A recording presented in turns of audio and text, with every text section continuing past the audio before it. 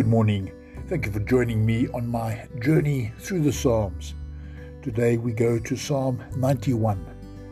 God, our protector.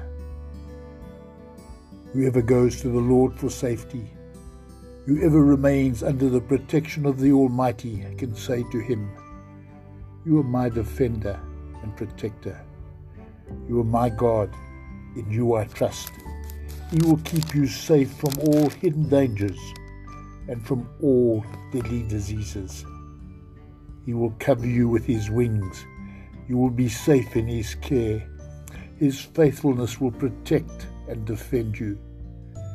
You need not fear any dangers at night, or sudden attacks during the day, or the plagues that strike in the dark, or the evils that kill in the daylight.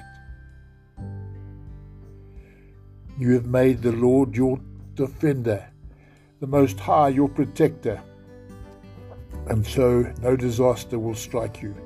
No violence will come near your home.